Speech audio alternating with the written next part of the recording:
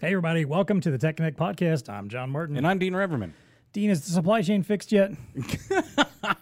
I laugh heartily. Why did you laugh? With a robust chuckle, he laughs. I mean, it's just like just like a few switches you got to flip, right? Oh, if only it could be that simple, my friend. All right, do we need to send in like a MacGyver type? We need MacGyver in MacGruber? the biggest way. Yes, we need duct tape. We need caulk. We need all kinds of what stuff. about like the Impossible Mission Force, the A-Team?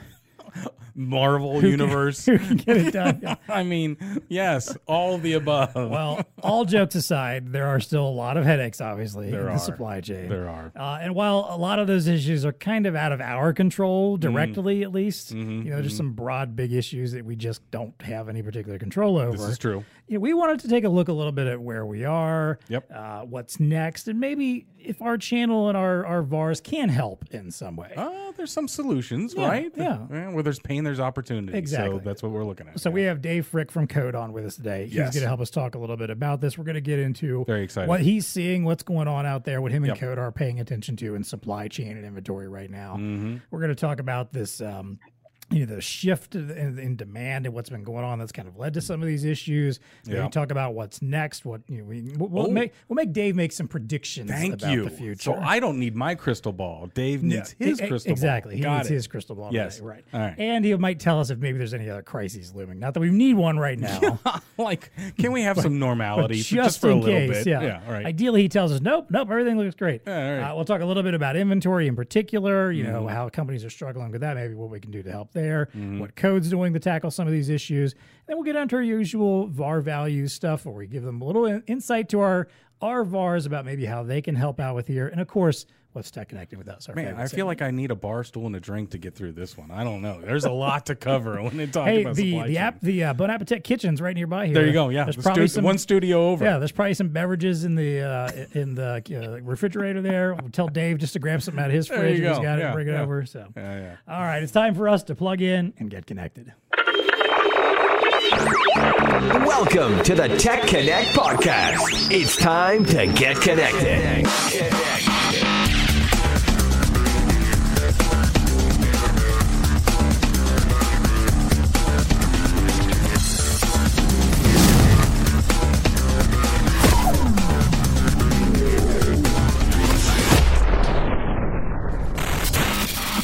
All right, Dave Frick from Code is with us today. Dave is the Director of Operations. Dave, welcome to the show. We appreciate having you on today. Tell us a little bit about yourself and maybe your day-to-day operation at Code. Hey, thanks for having me.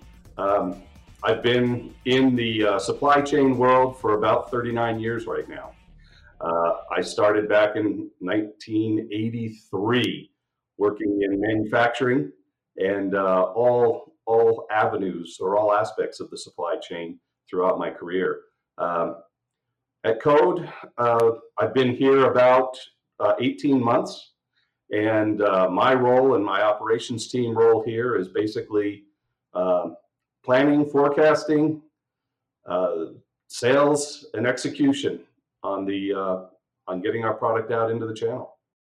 Man, you've seen it all then. How much time in the supply chain? It's I tell you, I thought I had seen it all, but a year and a half ago, 2 years ago, I saw things that had never occurred. I was just going to say, that was going to be my next question. Have you seen anything close to what we've been dealing with lately, or is this pretty new?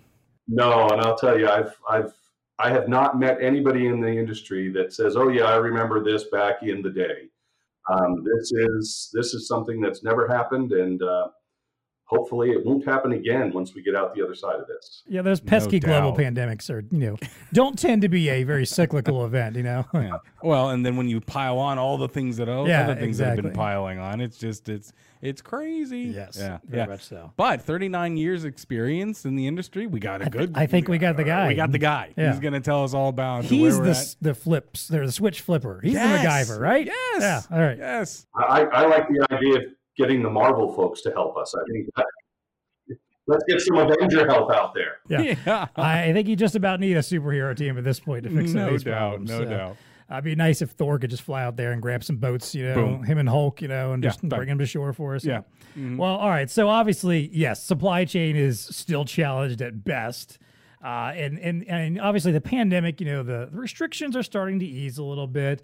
but we also have labor shortages that are still, a huge issue, whether it's just the shortages that came out of the pandemic in general, or the fact that so many people are resigning, the Great Resignation, trying out different jobs, demanding better conditions, better pay. Inflation's obviously an issue right now. We've had severe weather events. I just heard about that Abbott baby formula plant had to shut down again, this time because of a severe weather event that shut them down for a couple days can't again. Win. Those folks can't win. win. Exactly. We got a war in Ukraine. Lots of stuff that's affecting several industries right now. So what are you hearing right now on the ground when you're talking to your customers and folks in the supply chain? What's Code talking about right now? Is there any light at the end of the tunnel here? I would love to say that this is going to be done in 6 months, but nobody knows. I think that the supply of materials has actually stabilized. It's just not like it used to be. So we've gone from 22, 26 week lead times just a year ago to where we're out to 60, 66 week lead times on semiconductors. And, I hate to call it the new norm, but I think that it's going to be with us for a while. The demand in the market today is outpacing supply, and all the great technologies that have been evolving over the last few years have really put a stress on a supply chain that has underinvested over the last decade. And when you say that, Dave, do you speak of infrastructure itself, the supply chain, the ability to handle it? Yeah. Yeah, it's all about the infrastructure. I mean, we've seen in the news this year the billions of dollars that the big semiconductor manufacturers are investing in new facilities around the globe. But that hadn't been done for the decade before. So I think it caught the big boys by surprise as well. No doubt about it. I mean, we're one of the benefactors here close to Ohio. Well, I live in Ohio. Of course, Intel's building a ginormous chip plant there. There's investments being made in Mexico. There are global investments happening, but your point's a valid one. We got catch up to make first, and then we can start getting back into a time when the supply is maybe meeting the demand. But from a component standpoint, Dave, let's stay there for just a second. Beyond semiconductors and chips, are there other things that are either not getting quite the headlines that they should be getting, that are impacting production and things of that nature, that are outside of those two? Absolutely. I mean, plastic resins right now, I don't hear much about it in the news, but the resin availability is becoming very, very tight these days. We're now getting quoted up to 40 weeks to get resin pellets in for some of the injection molding that we do in our plastics. So that was affected last year by the freeze in Texas, and it hasn't recovered. It's continued to get worse.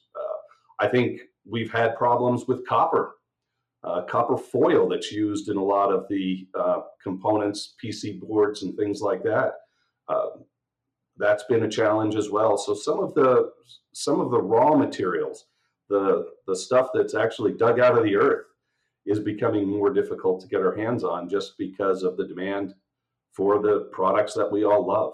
So the demands on the manufacturing side, is it being pinched by logistics and the inability now, it seems like, to move stuff around as efficiently or as we were, or the backlog has created these inefficiencies? What are your thoughts, some of your thoughts there? It's interesting you talk about backlog. We had some conversations with some suppliers just recently about what their backlog looks like. And they say it looks the same as it did a year ago, which I actually think is an encouraging comment, because a year ago, we thought everybody was doing panic buying, and they were stockpiling parts if they could get their hands on them. And when I'm told that the backlogs are about the same as they were last year, it makes me think that there is some rational behaviors happening out there in the manufacturing world. But beyond the materials and the logistics constraints, you talked about the labor shortage. There truly is a labor shortage, and it's global. It's not just here in the U.S.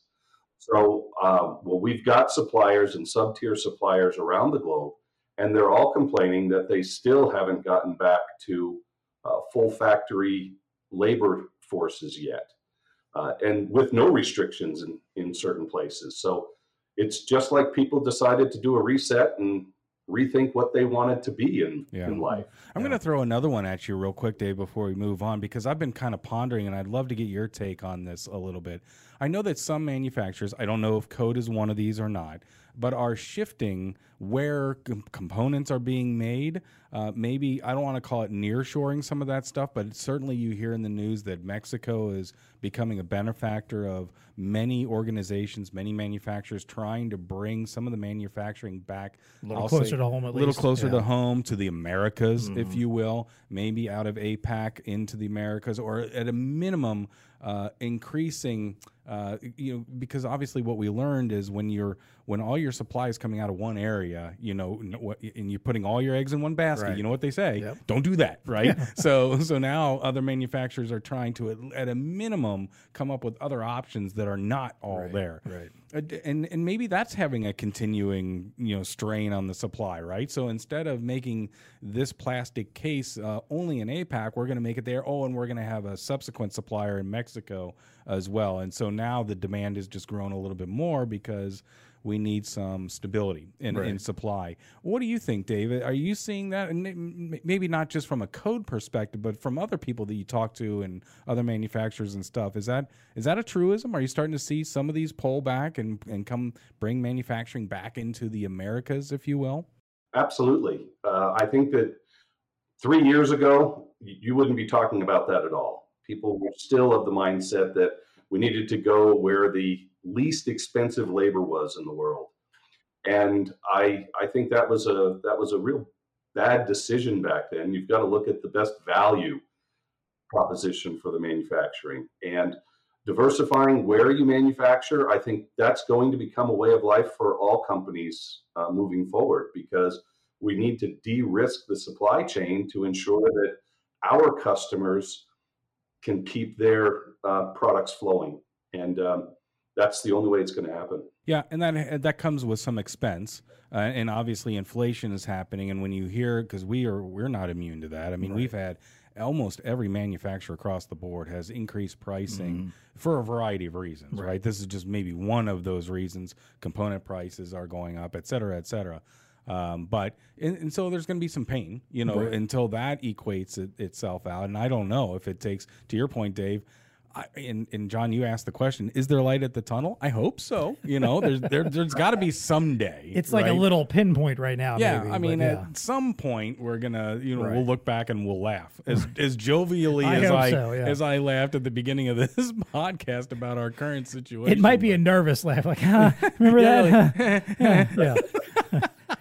Yeah. But you're starting to see. Well, anyway, go ahead. Well, I was just say this makes me think of innovation too. I'm concerned that there's a lot of companies that they're going to have to stop with innovating right now, or not bother with a lot of these interesting projects they might have had on their whiteboard and stuff that they wanted to try next. Because when your whole focus is how do we fulfill our obligations and our inventory and our orders that are existing right now, we just need to devote every bit of energy we have to that.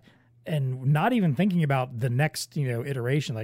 It's one of those things I don't know we can see right now because we're so in the weeds, and maybe we're starting to see a little bit of it since we've been in it for a couple of years now. But I do wonder if, give us another decade down the road, if we're going to look back and say man, there was a lot of innovation that got stifled during this time because we just couldn't get what we needed to do, and even to just try out some science projects and try some new stuff out. I'm more of an optimist. Are you? Good. So I'm not going to think pessimistic. I think the innovation is there, and I was reading some use cases that you have on the Code site, Dave. I don't know if you're aware of these, but I think innovation is going to come through stuff like this. I mean, there was a use case about their Cortex decoder barcode. So you guys, obviously, your scan engine is something that it can be utilized in the SDK.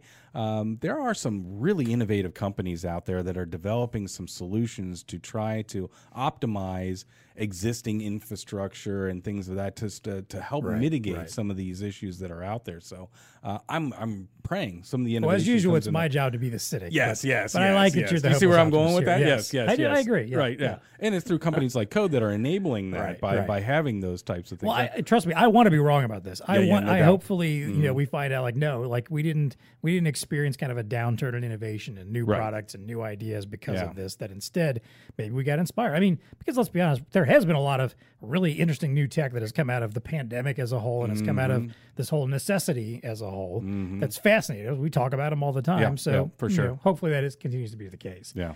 Well, Dave, let's kind of shift then and talk about this, the current consumer environment. And, as we've all been stuck at home, we all got used to, we're going to order all of our stuff online. We're not shopping out at stores anymore. We're more demand for rapid, fast delivery on time and returns. And returns. Returns, yes. Which I almost feel like we should do a whole episode about returns sometime. Like, dude, that's its own nightmare. It's crazy, bro. So we know that's happening. So, is there any new challenges that you think might be coming down the road that we haven't even really started thinking about yet?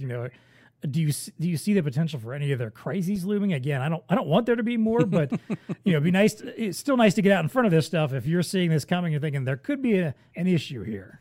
Yeah, I think it's not a new issue. I think it's just expanding on a current one, which is just the logistics of delivery on the new way of buying things.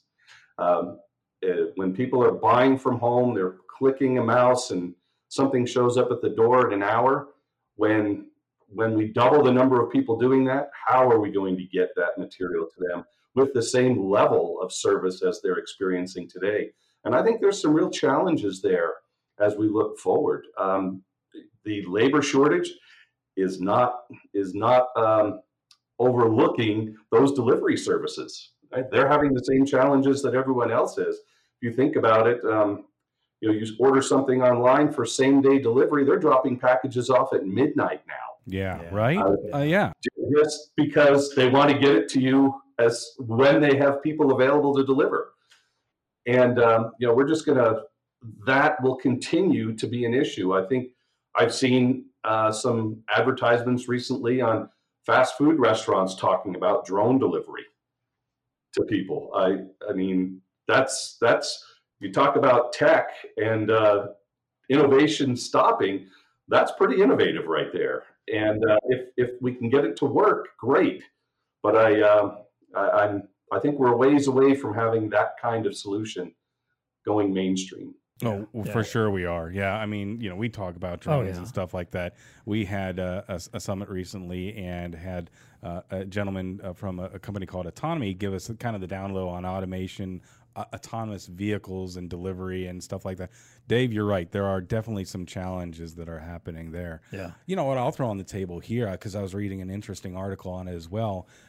It's the first mile and the last mile, and the mountain of information data that is there. And this article is making the case that really what we need are companies to start playing nice in this first mile and last mile part of it, because that's the supply chain area that's really feeling the pain, if you will, right? So after the product is manufactured, getting it to the port. I mean, we all know about the port issues and stuff like that, but that's a much more mature part of the supply chain logistics than the first mile and the last mile, specifically the last mile. But anyway, they're saying, thousands of supply chain companies are sitting on mountains of data as it relates to that. And they're advocating, that there needs to be more of a community involvement and a sharing of that data so that you can breed innovation. Right. You see what I'm saying? So, if something's stuck in a crossdock somewhere and only a certain one entity knows it, but there needs to be a delivery company or something like that also needs that information. Right. I get it.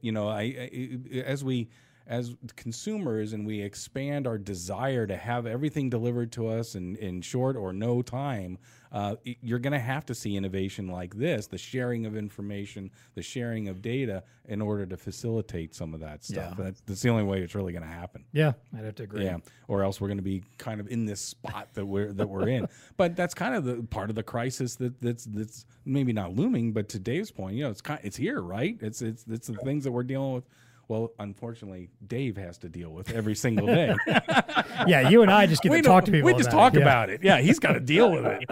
He's got a whiteboard behind him. It's full of information, Yeah, I'm sure. Yeah, no doubt. Yeah.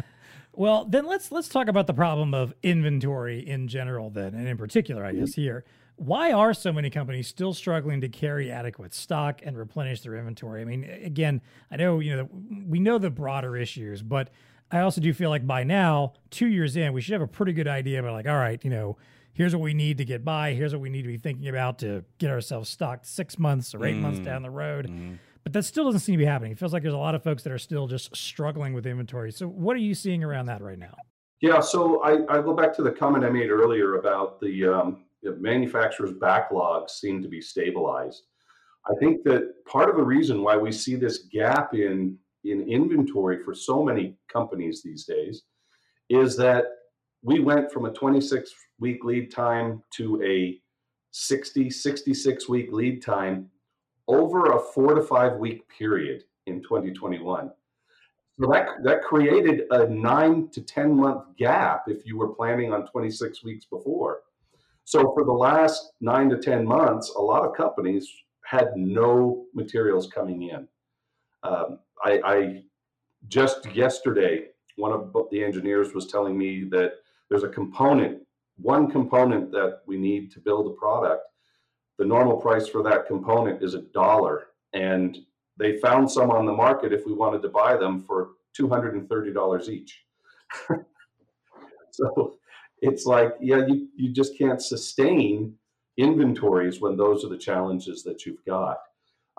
We at Code were fortunate in the fact that when I got on board in December of 2020, I looked at the way that we had been planning and said, we need to do things a little bit differently.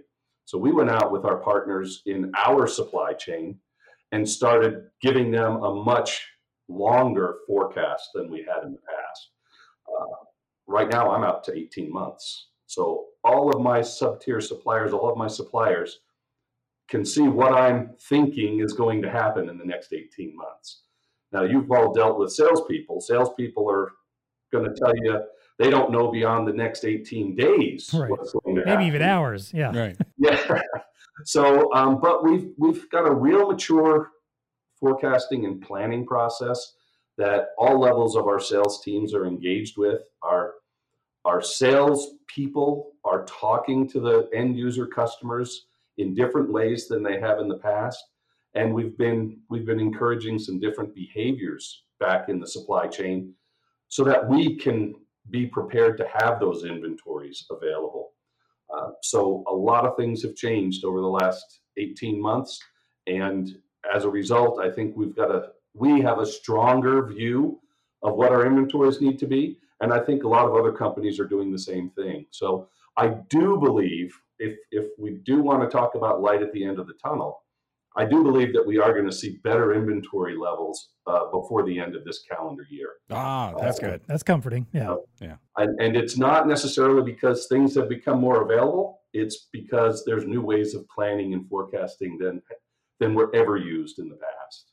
Let's keep going down that path, Dave, real quick, because in the beginning there, you talked a little bit about how ops and engineering are working a little bit more closely, or this is the takeaway that I just had from what you were saying, working a lot more closely today than maybe 2 years ago in general terms. And I think I've heard this from several manufacturers now where, hey, engineering's, they're scrambling, right? They're trying to figure out, can I re-engineer the product to a component that is available or that I could get 3 months earlier than the one that I can't get. And so to me, I don't come out of the manufacturing world, but I can imagine that the communication and the camaraderie and just the overall, togetherness of ops and engineering has increased over the last couple of years. Is that a truism? Is that you're seeing that? It is, and the way that our organization is structured is I have my own engineering team inside of ops that does a lot of that work in the background, and then we allow the R&D teams to continue to innovate. And back to the comment about innovation earlier, innovation is happening. It's just not becoming a product that's sellable yet because of the supply chain challenges. When you're innovating, typically you're looking at new components that are coming onto the market, and those manufacturers of those components are saying, great, but everybody else, all your competition is doing the same thing. So it's going to be 52 weeks before you can get anything. So it's slowing innovation, but believe me, innovation is definitely happening.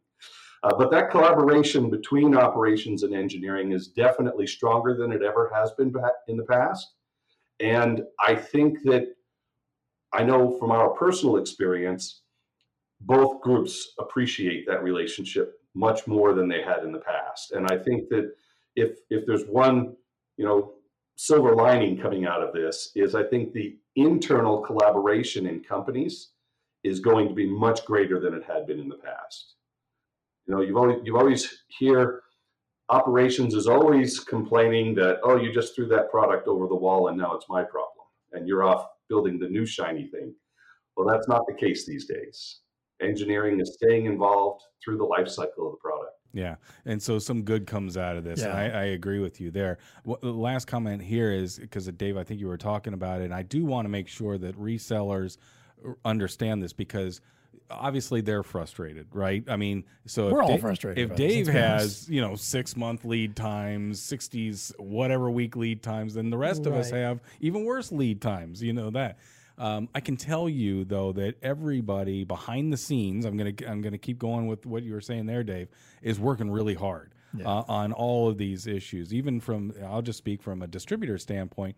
We have product managers that are now allocation specialists, doing things that they wouldn't normally do on a day-to-day. Right. They weren't hired in to do these things, but it is all hands on deck from a product standpoint of whatever's coming in, we're going to make sure we're getting it to the right people as fast as we possibly can to meet the forecast that they're giving us and stuff like that. So it is a weird world from a manufacturing standpoint, a distribution standpoint. I think resellers understand that to a certain degree, but I can tell you a lot is happening behind the scenes to make all that work. And I think Dave just highlighted a little bit just from the manufacturing perspective, some things that are happening too. Well, and I think that's a very important perspective to have, especially if you're someone on the front line in sales and you're dealing with those end customers who just want their stuff. They don't know what is happening. Right, and they're right. They think that it's just, well, why don't you have it? Exactly. What do you mean it just extended from a 10-week lead time to 20? And this is definitely this is not the time to do finger pointing. No. This is not the time to say, well, the guys at here are messing it up. They're way behind. Or the folks over here are messing it up. This is that time to be like, hey, we're all part of one big story here. That's right. We all take ownership of this. We're all collectively having this conversation. And just to be, I think, a lot of what Dave was saying was this idea of just transparency and honesty and just and communication. Yeah, communication. Right? Just telling people up front, saying, hey, the second you find out that something's going to be delayed, you communicate that out. Hey, here's your latest update. We've got an extra delay here. We're going to stay on top of this. I'll keep you informed. And again, not a unfortunately the chip providers, are way behind. So we got to wait on them but more of a big picture thing. Here's the overall situation that we're dealing with. If they want the nitty gritty and the details, fine, you can give them that information, but take ownership out of it as a whole, even though you personally, your position may have nothing to do whatsoever with why this is happening. And it's someone else's issue. It's still everyone's issue at this point. No. Take comfort in the fact that there are a lot of people working their tails off. Yeah, because guess what? Your competitor's dealing with the same thing. You're likely not getting beaten to this business because everyone else is dealing with the same thing. And most likely the customers that are going to stick with you and hold out, maybe even if someone else does have something a little bit sooner, might just be because you're the one that are at least being honest with them and up front the whole time and communicating all the way. That's right. And Dave, it sounds like forecasting and planning, you said it a couple times, becoming critical, right? So you guys have got a sharper eye on forecasting than maybe you ever did. Absolutely. And it is so critical now because the lead times are so long. We have to make guesses And we can look backwards at what's been happening in our history as far as volumes go. But in this current market, looking forward, it's really I need your crystal ball actually to be able to do it.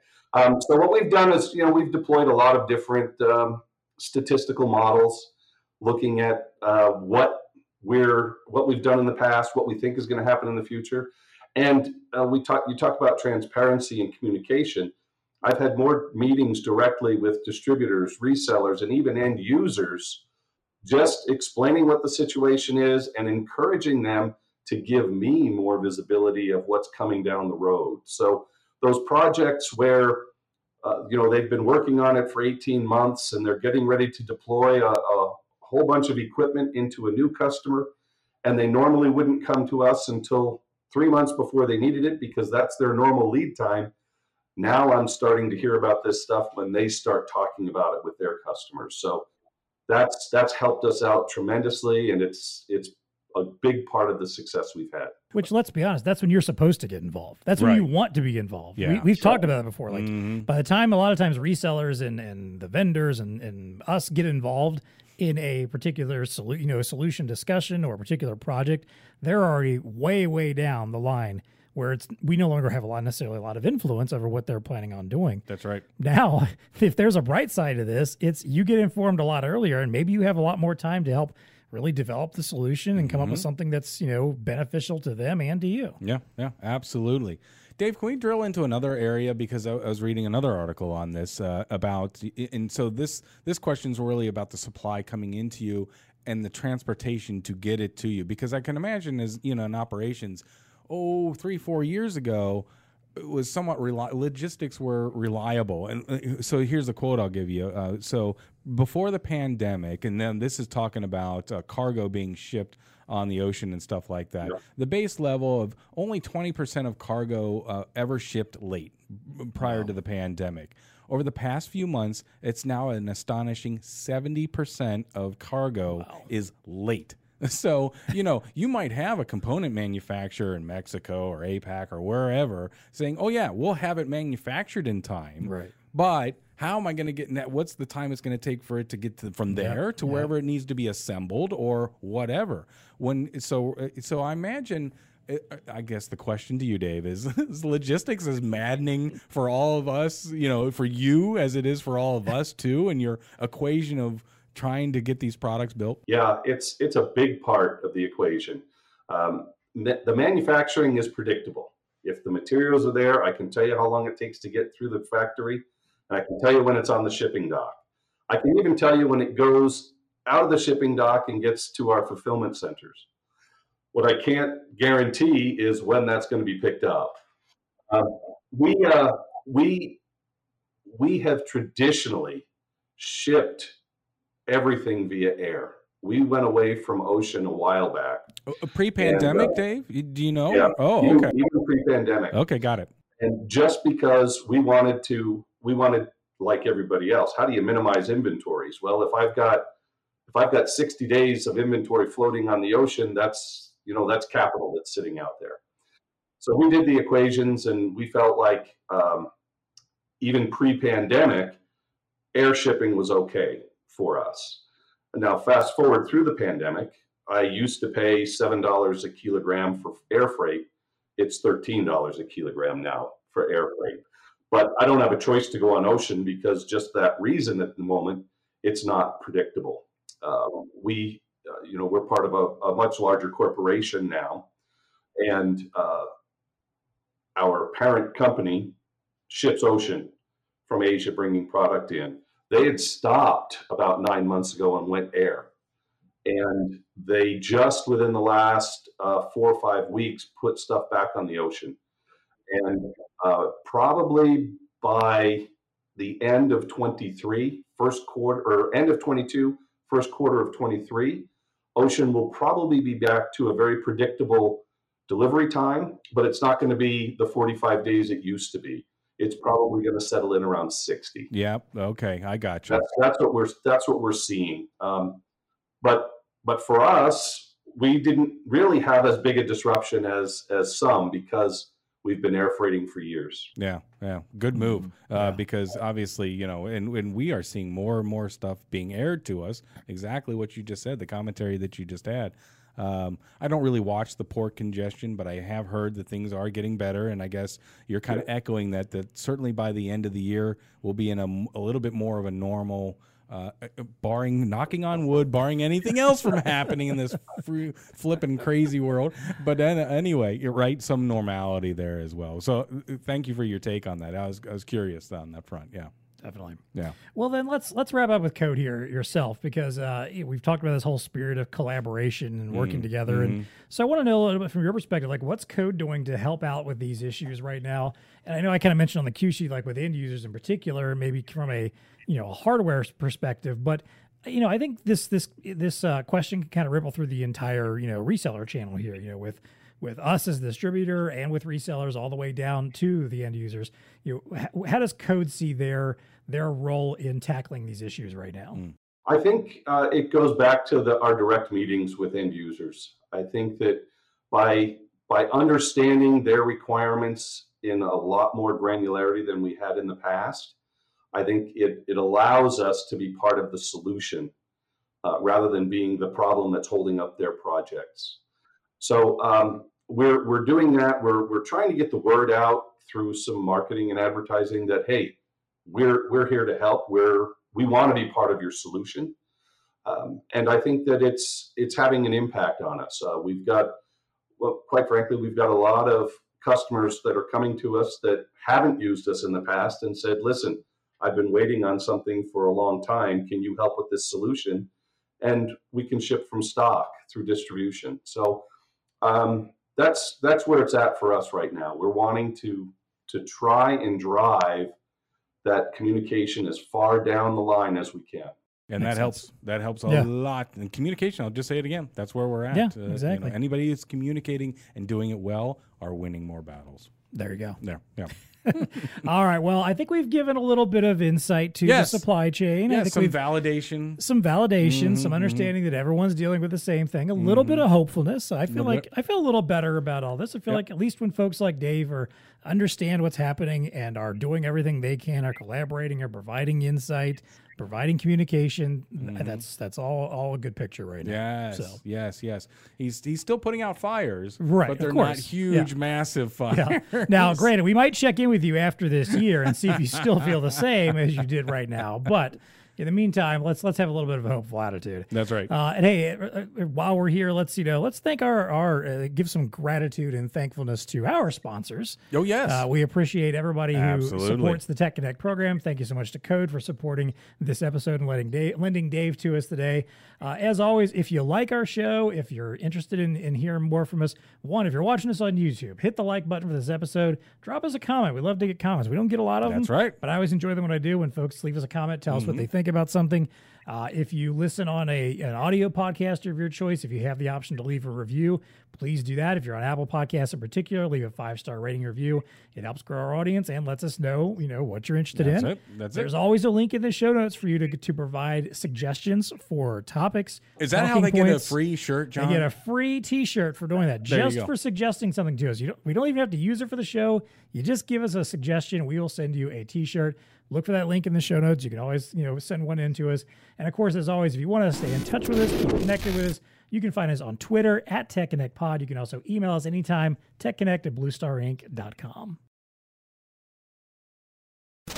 All right, let's wrap things up here with our two recurring segments. One, our value to the VAR. This is our way of kind of trying to wrap up this conversation with a question that is directed really to our VAR audience, something they can maybe take away from this, something they can do right now.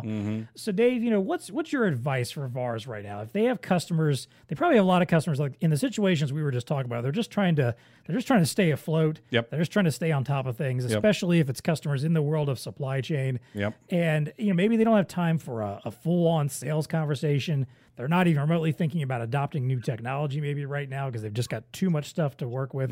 So what can a VAR be doing to truly help out right now, even if it's not someone they can get a sale out of?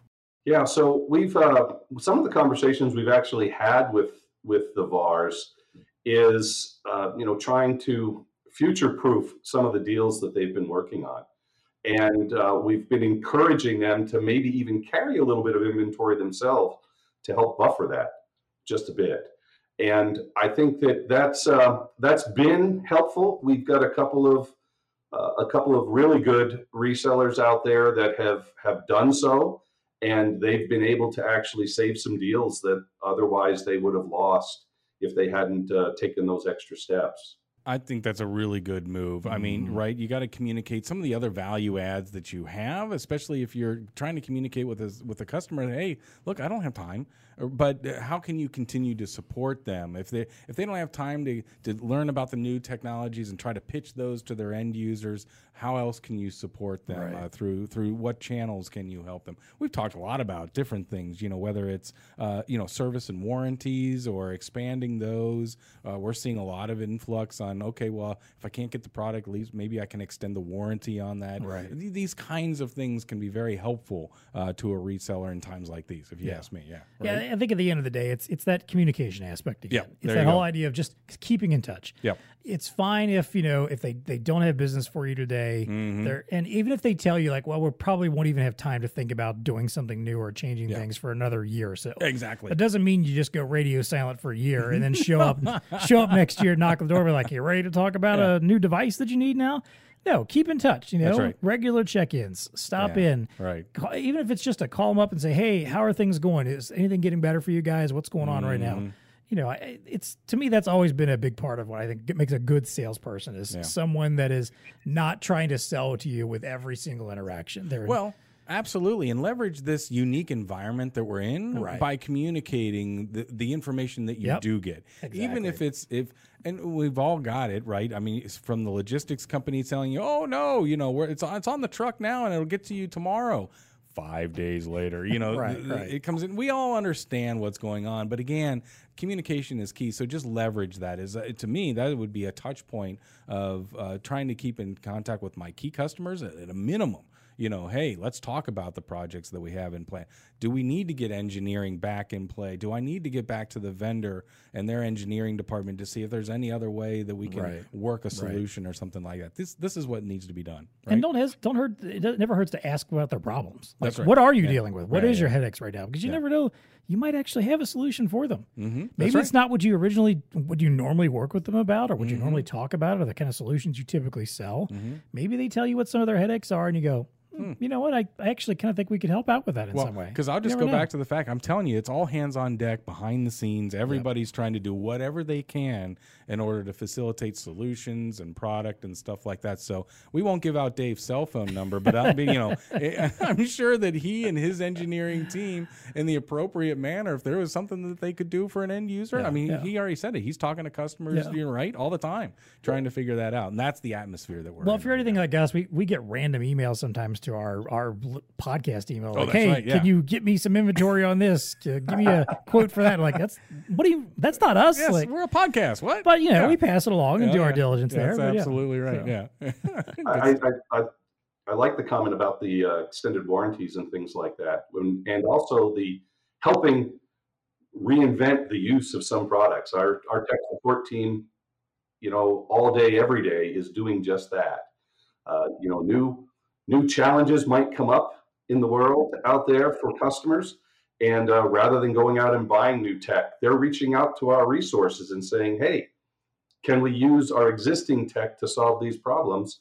And our guys are masters at that. And I think tech support right now is probably one of the most valuable resources that a company can have in this market. And how much, what does that tell your customer also when you go to them and say, hey, I'm not here to sell you something new. I'm here to tell you how you can do something more with what you already have. You're exactly right. That's a pretty powerful message to be able to tell somebody, because it, again, lends that air of like, you don't look at me as just someone to make some money off of, but as someone that's a partner and a relationship, and you're trying to help me out. And if I can, I'll help you out then in the future too. So. Yeah. Yeah, because when Very good point. when fields are greener here, that they will be Right. soon, right? They'll remember that. Exactly. Yeah, It'll come back to you. Yeah. Yeah, absolutely. All right. Well, let's wrap up as always with our favorite segment. What's Tech Connecting with You? This is Yes. where we get to talk about something in the world of science, Yes. tech, innovation, Yes, business. yes. Something that's caught our eye, got our attention, something we were reading about. It could be something that's terrifying. Nothing something that's freaking out delighting today. us. Come on, we just talked about No, supply I chain. have Give me a break. I have no freaking outs. Yeah, we had a whole episode on tech beefs last week of all the things that made us cranky. That's right, So that's I think right. I'm out of that for a All little right, while. fair enough. Dave, I'll let you start. What's Tech Connecting with You right now? Oh, I'll tell you. I touched on it just a little while ago with the whole drone thing. We are starting to see a lot of interest in warehouse management using drones.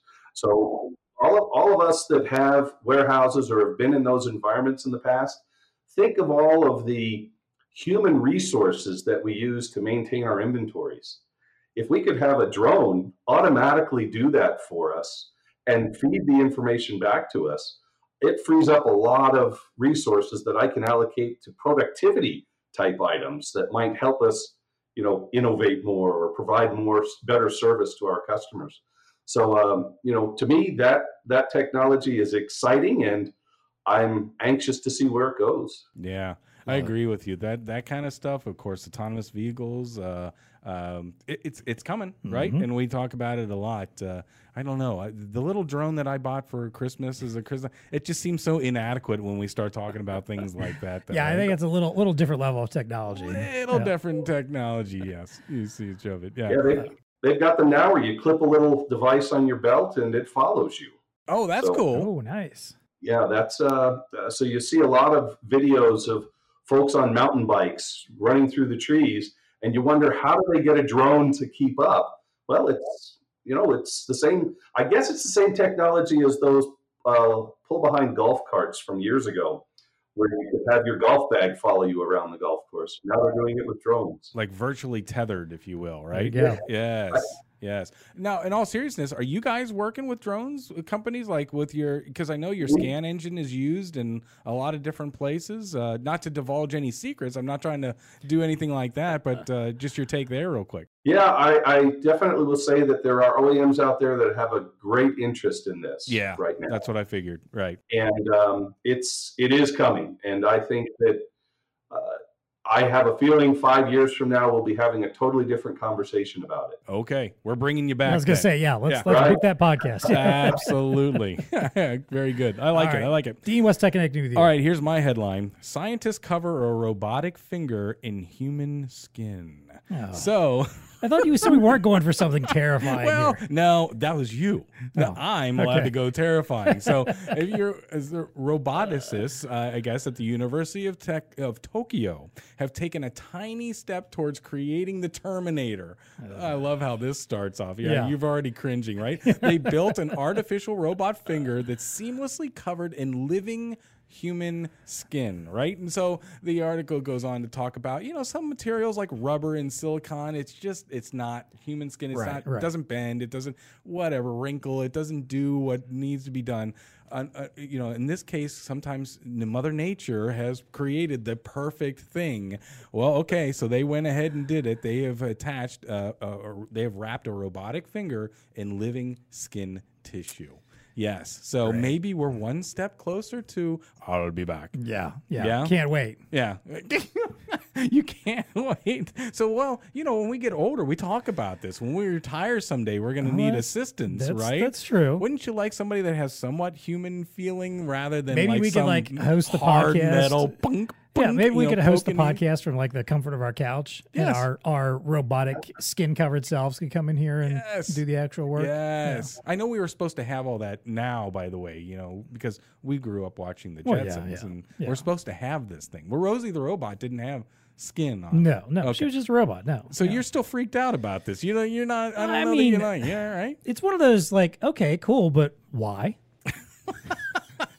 Like, unless your point is that you want to make as humanly Terminator? realistic robots Yes. as possible. Yes, and I then see. you start, and then that's when I have to start going, well, how badly can that go? You know? Yes, I see. And then you just go down the path in doom and gloom. Yeah, right? exactly. An army of It's look-alike. every sci-fi show of like, lifelike droids and robots, going rogue or whatever, or demanding the rights that we don't give them because we still treat them like awful machines, So Before I hand it to you, a quick bar stool, and I don't know if this is right because I mentioned it. When was George Jetson born? If you look at Wiki, do you know when he was born? let me guess that the years are probably already passed. No. 2022. Oh, wow. This was now I don't know if it's true because again I was sitting at a bar and somebody showed me the wiki page. Right. But so if George Jetson was born today, that means in the very near future we should Because he's probably in his 30s, I would say. we should be flying around. We should be I don't- having robots. Yeah, we we're- should be no. We're gonna be lucky if we have enough autonomous vehicles on the road in Yeah, 30 all right, years, good let alone point. that. So, All right, good yeah. point. All right, so what's tech connecting with you, my man? All right. Well, I have maybe a slightly more hopeful one in the world of science here. Doctors have successfully transplanted a 3D printed ear made from human cells onto a woman born with a rare ear deformity. See, there we go. Human skin, though. Well, it is, yes, Yeah, all but right. we're putting it on another human, not a Yes, robot. yours is for good. Mine is for domination yours is, of the world. Yours is for questionable. Yeah. The company is called 3D Biotherapeutics. They're looking at this as a potential revolution. It's still a clinical trial right now with I think 11 participants, and it's apparently it's for folks that are born with a rare condition called microtia, which happens to 1,500 right. babies born in the U.S. each year, which basically occurs where one or both ears are underdeveloped or missing entirely.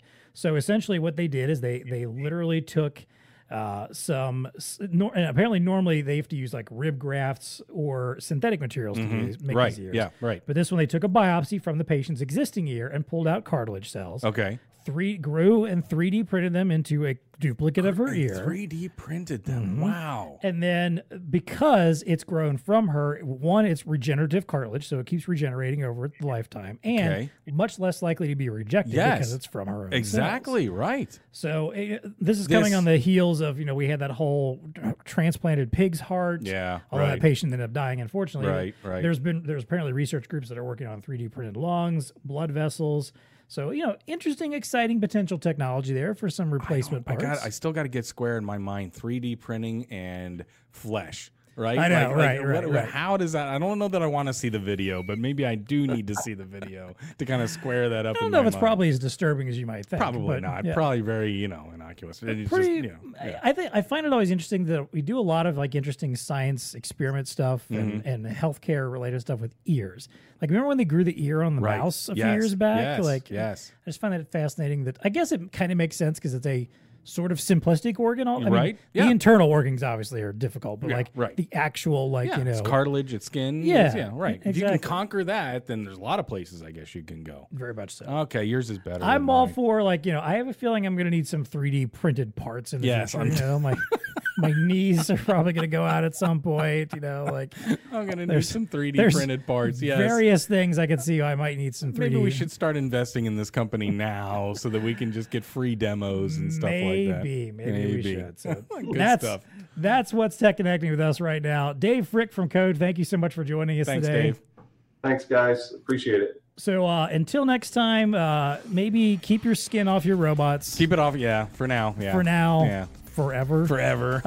Share some of your mountain of data with your colleagues and share the data. Other companies in your industry. And as always, folks, please stay connected.